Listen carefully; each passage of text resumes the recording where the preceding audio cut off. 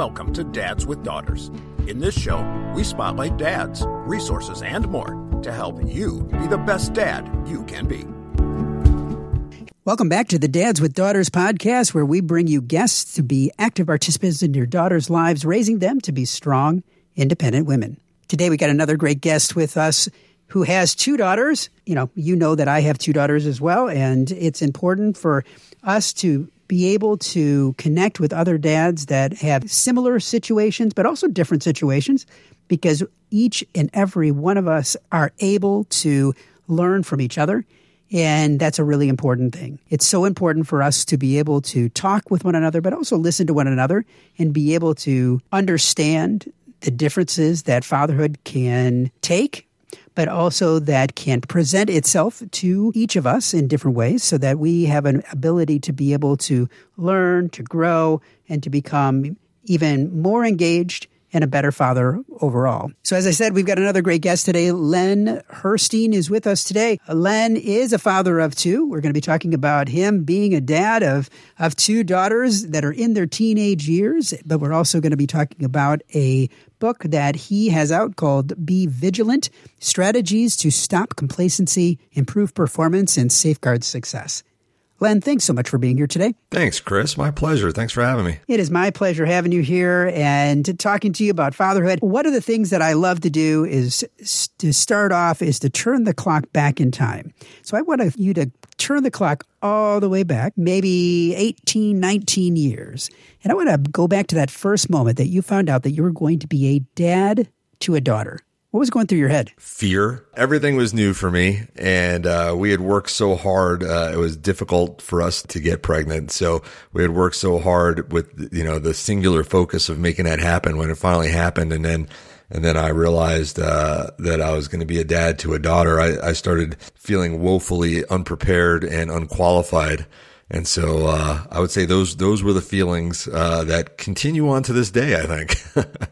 Definitely fear is something that I think all of us deal with and all of us have to deal with throughout our parenting journey. And as we look at our daughters coming into our lives, there is some fear that starts there. What would you say was your biggest fear in looking at raising daughters in today's society? Well, I think my biggest fear was protecting them. And just, from all the dangers that are out there for women and girls, and to make sure that I provided a safety for them, but also, at the same time, provided them an environment that allowed them to develop into independent, strong human beings that were productive in the world and could stand for themselves. And so, there's kind of that juxtaposition of goals. One is to, keep them protected and keep them safe. And the other one is to, nurture them and allow them to grow. And sometimes it feels like it's at odds with each other. And so, I think that was a lot of what I was going through at the time. Now, you have two daughters. And as a father of two daughters, I know that as a father of two daughters myself,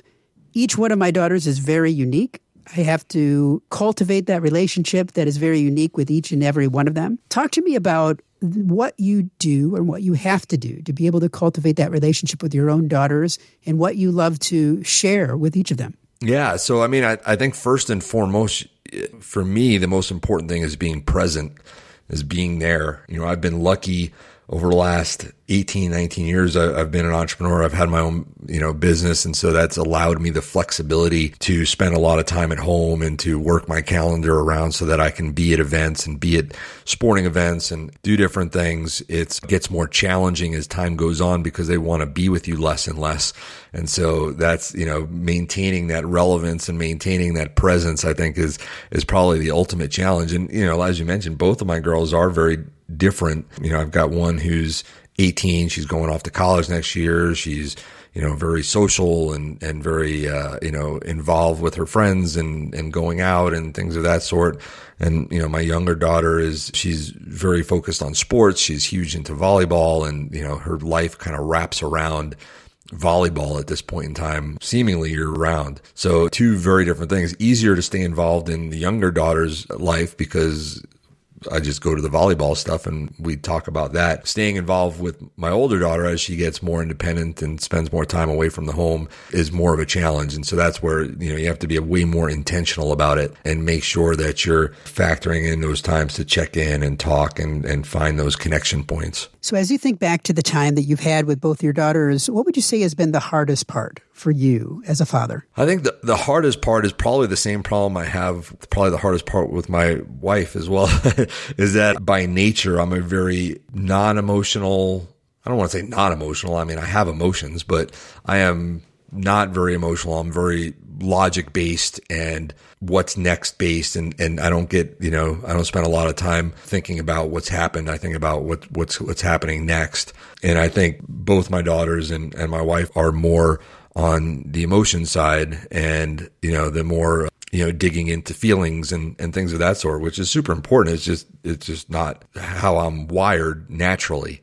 And so that's always been the problem is, I tend to be pretty blunt and straightforward in my thoughts. And over the years, I think it's been a work in progress learning how to soften and work around how they need to hear things. I think all of us as dads have to do that, and it's not an easy thing to do. Sometimes so many men are wired to be fixers, and I know as a father of two daughters, when I think of my daughters, when I think of my significant other, and I think of how I relate to them, I have to be very careful of not always being a fixer, but I also have to be a listener. I'm sure you've had to find that yourself. Yeah. And you know what? This may end up being therapeutic for me. I'd love your thoughts on this because, I struggle with that. I think it's easier for me with my relationship with my wife to understand that I can't be the fixer all the time and I have to, let things go. But at the same time, when you're dealing with your teenage daughters, while you don't want to be the fixer all the time, you also have to balance, in my mind, I have to balance that with what is the value of not fixing versus fixing right now and what are the long-term implications. I don't want to make a point by not fixing, create a situation that has long-term implications for my daughter that I could have avoided and taught a lesson a different way. And so that's sort of, I struggle with that line right now, especially with my 18-year-old as she's heading out into the world. And, we prior to the recording, we were talking about college and all that stuff, those things about, how much do you let it be and let them, drive their own thing versus, bringing the knowledge that you have to bear, knowing that, mistakes at this time could have, lifelong implications. So it's hard. It's hard to balance that. Like, you shouldn't always be the fixer, but at the same time, there are things that, I think I break that rule sometimes for with the macro view. In one of my past interviews, I spoke to an individual that works with a lot of men and works with a lot of fathers. And one of the things that she said to me, and it was the first time I'd really thought about it, was when you're having conversations with your kids, your daughters, that many times one of the best things you can do is when they're coming to you from an early age, you can say to them, is this a listening conversation or a fixing conversation? And I can't say that I'm good at doing this because I'm not, but it definitely was an interesting way of looking at things and a different way of considering how you interact with your daughters. Mm-hmm. Because I think that when you give them the ability to choose, you're empowering them to take control of the narrative and you're empowering them to be able to be in control of the conversation, which does take away some of it. It does make you feel a little powerless in that sense. Not that you want to have hold power over your kids, but being able to provide that knowledge that you have is something that I think as fathers we want to do. But at times, they just want us to listen, and I know that my significant other wants me to do that too. And as I said, I'm not always good at it, but that doesn't mean that I shouldn't keep trying and shouldn't keep encouraging my kids to be able to know that I am here. I'm going to help them, and sometimes we do have to allow for them to make some choices that they have to learn from too, right? Which is hard. And I definitely not something that I think any dad likes to do. But if we don't do it, there's going to be ramifications too. So it's kind of double-edged sword in that sense. Because if you are holding their hand versus leading them to the water or helping them to drink, right?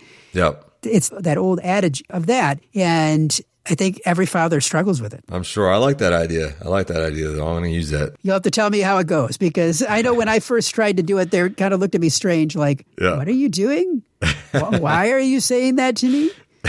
Especially because I tried using it once my kids were older versus starting when they were young. Because I think that if you started it from when they were young and they're used to it, then it's not as hard. Yeah, I think also my daughters are at a certain age now where they've already kind of figured this out themselves. And so there's a little bit of self-selection going on. If it's a listening conversation, they probably go to my wife. And if it's a fixing conversation, they probably come to me. So I'm sure the first time I ask that question, I'll probably get something like, well, I'm talking to you, right? So it's got to be a fixing conversation. Probably at that age, that's probably the case. Now, I said at the very beginning that you have written a book called Be Vigilant, Strategies to Stop Complacency, Improve Performance, and Safeguard Success.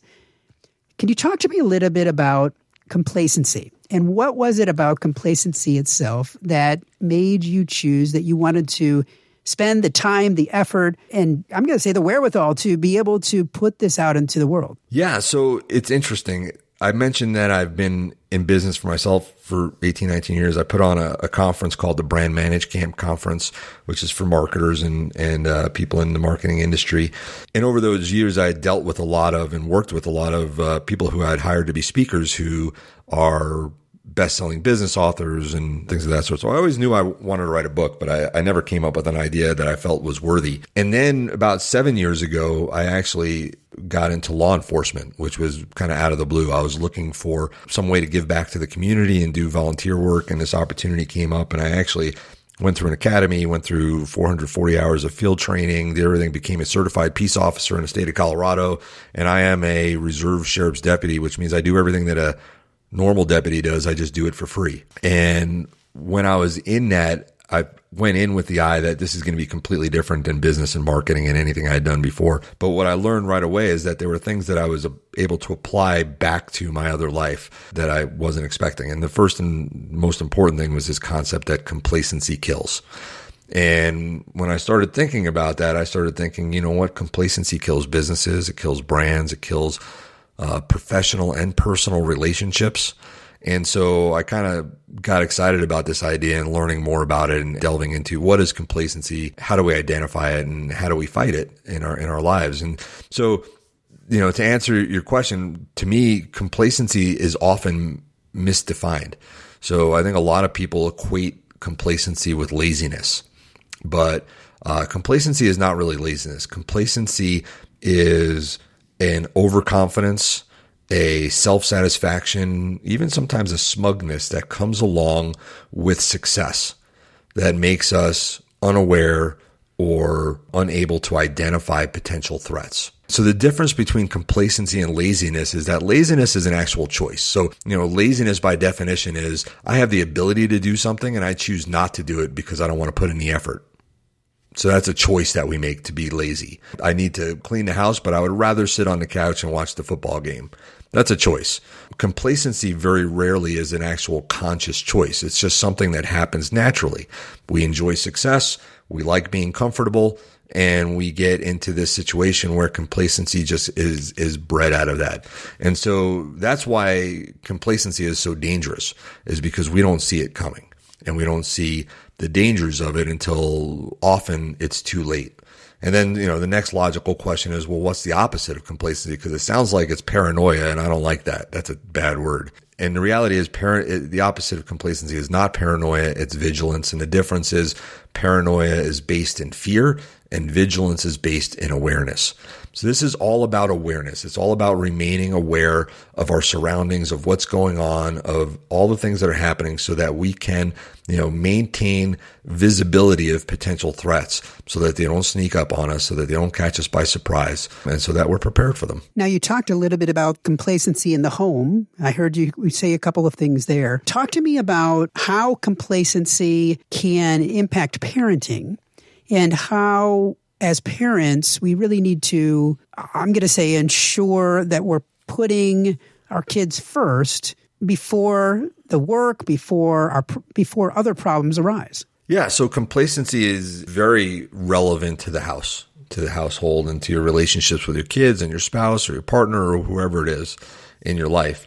Because what happens is, just like in business, when we experience success, it makes us overconfident. So, you're at home, you've got a functioning relationship with your children, people aren't arguing all the time, grades are fine, and nobody's had any interactions with the police, and so everything's going fine. When everything's going fine, that's when we start having the potential of missing things. There's the ideas of threat awareness and not being, and I see it all the time in law enforcement. I see, when I show up at people's houses because something's happened, the parents very often are very surprised. They had no idea. I had no idea that my child was depressed. I had no idea that there was bullying going on in school. I had no idea that they were on this website or this social app and pictures were being shared or whatever was going on. I had no idea. And they had no idea, not because the signs weren't there, but because they got so comfortable with what was going on that they started missing things. And so the more success you're having with your children, the less you feel the need to check in, the less you feel the need to ask questions. Hey, my kid's getting, all A's and B's. I'm not going to get on their case about school. I haven't heard about any drama with friends, so I'm just going to stay out of it. I'm going to let them do what they want, right? They're spending a lot of time in their room, but they're getting all their work done and they're doing their chores. So we're going to let it go.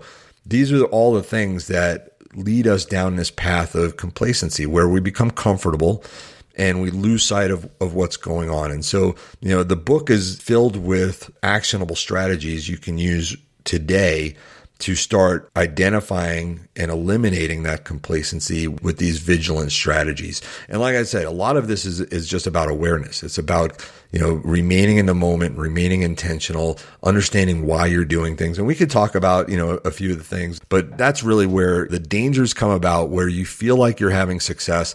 And when we feel we have success, our natural instinct is to not rock the boat. And that's when we start missing things. Now, I know you said there's actionable steps. And I guess as you look at the steps that you outline, are there one or two that really stand out to you as we're thinking about the dads that are listening today? Are there some specific steps that if somebody says, I want to start attacking the complacency I see in my own life, that they can start right away and they can start moving toward a different kind of paradigm within their life? Absolutely. So I'll give you a couple. I'll pause it and we'll talk about each one and you let me know if you want another one. But first and foremost, I think one of the easiest things that you can do is regular debriefing. So it's a very corporate word or law enforcement word to use. And people are like, well, what does debriefing mean in the house? Like, that doesn't make any sense to me. But the reality is that, we debrief things all the time. But most often, if we're being honest with ourselves, we do it when things go wrong.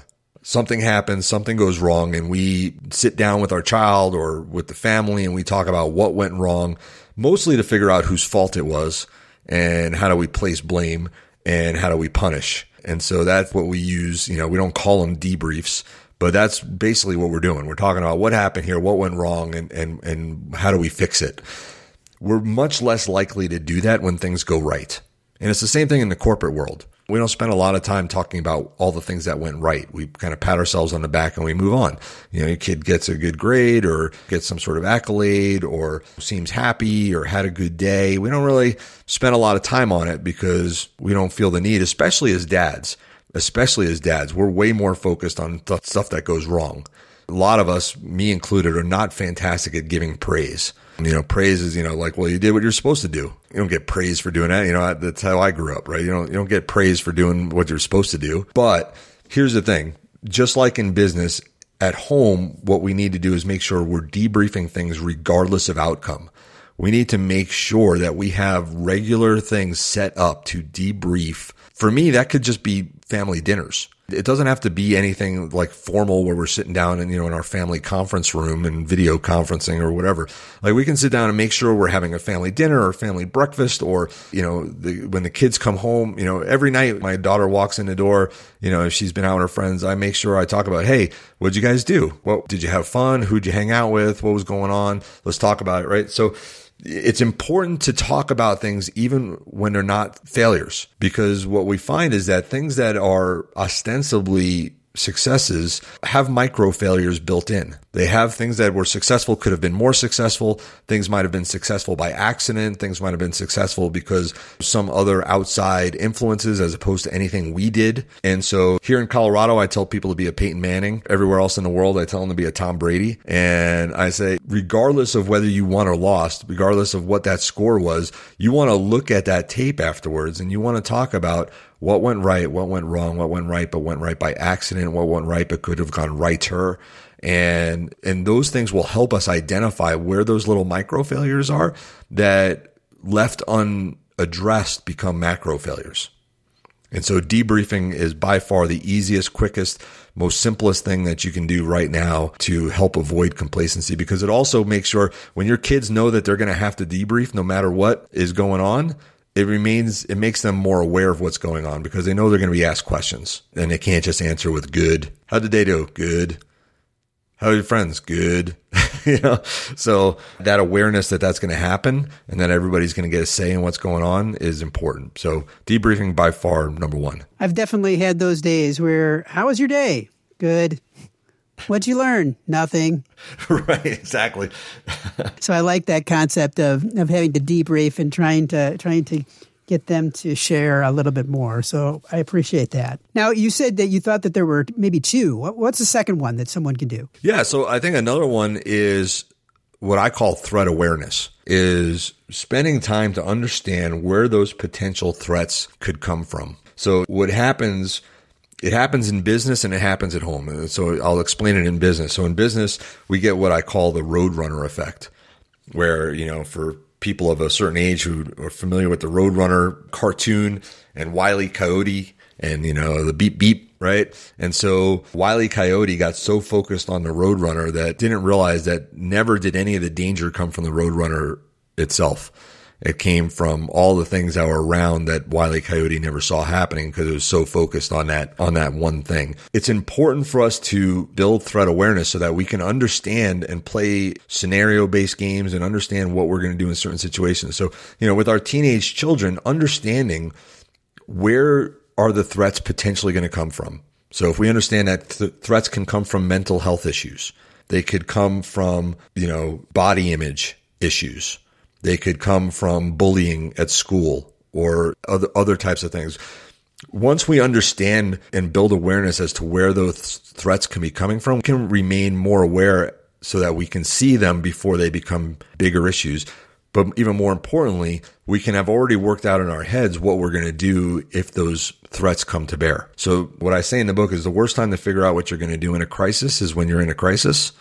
And so without that awareness of the threats, we can't take those steps up front that provide us the visibility into those threats.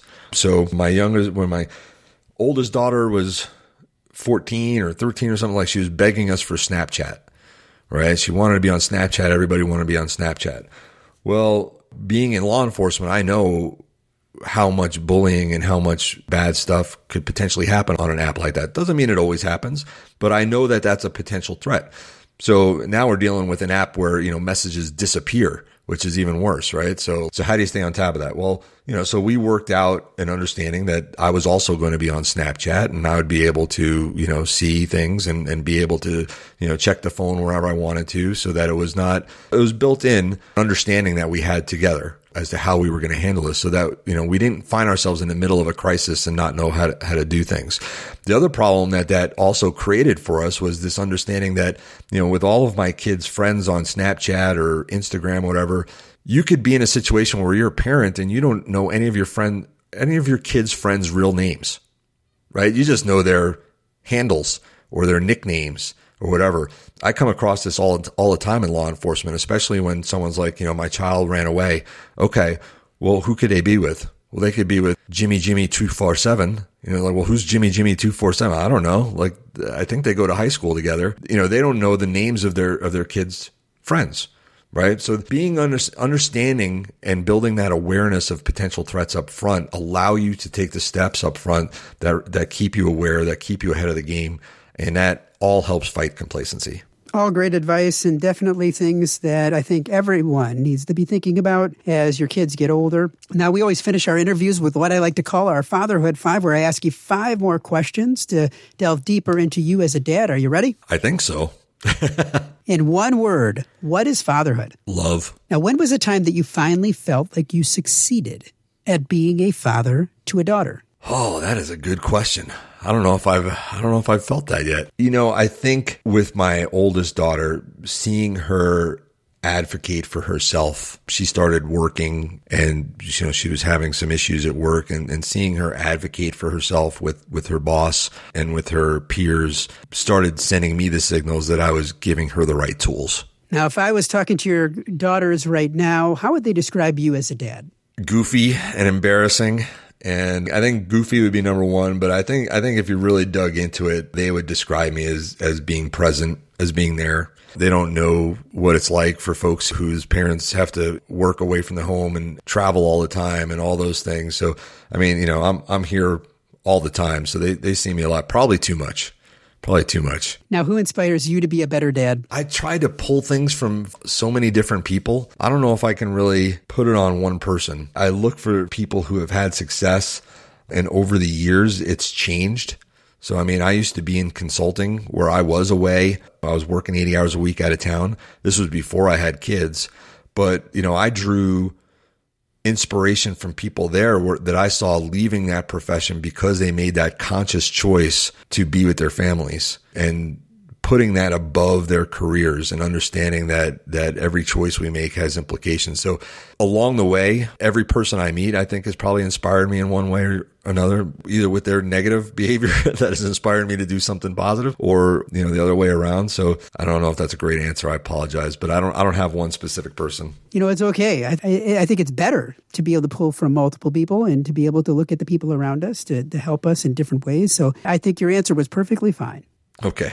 Now, you have given a lot of pieces of advice, things anyone can draw from and be able to think about their own situation and how they can put that into practice. But as we finish today, is there one piece of advice that you'd like to give to all dads? Yeah, I think the one piece of advice that will get you through most everything is to remain intentional and remain aware, is to make sure that you are asking the right questions, that you can articulate your why. It's one of the things that I talk in the book is being able to understand your purpose and your whys, and being on the lookout for when your whys start sounding like because I said so or because I can. Those are bad whys. And even though they may work when your children are really young, they don't work for a long time. So, remain aware, remain intentional, and remain present. Well, Len, I just want to say thank you. Thank you for your time. Thank you for sharing everything that you've shared today. If people want to find out more about you, about the book, where should they go? Yeah, so 2 easiest places. One is you can go to my website, lenherstein.com, LenHerstein.com. And all the information about me and the book are there. You can just go order the book if you like on Amazon or Barnes & Noble, wherever you buy your books. And just look me up on LinkedIn. Again, Len Herstein. Just check me out on LinkedIn and connect with me. I'm always looking to connect with people and continue learning from everybody. We'll put links in the notes today for you to be able to find Len in his different places. And Len, as I said, thank you so much for your time today. Thank you for all that you're doing to help other dads. And I wish you all the best. Thanks, Chris. I appreciate it. Like I said, I think this has also been therapeutic for me. I've learned a bunch as well. So I'm looking forward to going back and working on things myself. The Fatherhood Insider is the essential resource for any dad that wants to be the best dad that he can be. We know that no child comes with an instruction manual, and most dads are figuring it out as they go along. And the Fatherhood Insider is full of resources and information that will up your game on fatherhood. Through our extensive course library, interactive forum, step-by-step roadmaps, and more, you will engage and learn with experts, but more importantly, dads like you. So check it out at fatheringtogether.org. If you are a father of a daughter and have not yet joined the Dads with Daughters Facebook community, there's a link in the notes today. Dads with Daughters is a program of Fathering Together. Find out more at fatheringtogether.org. We look forward to having you back for another great guest next week, all geared to helping you raise strong, empowered daughters and be the best dad that you can be. We're all in the same boat. land is full of tiny screaming passengers. We spend the time, we give the lessons, we make the meals, we buy them presents. Bring your A game, 'cause those kids are growing fast. The time goes by just like a dynamite blast. Calling astronauts and firemen, carpenters and muscle men. Get out and be the world to them. Be the best dad you can be. Be the best dad you can be.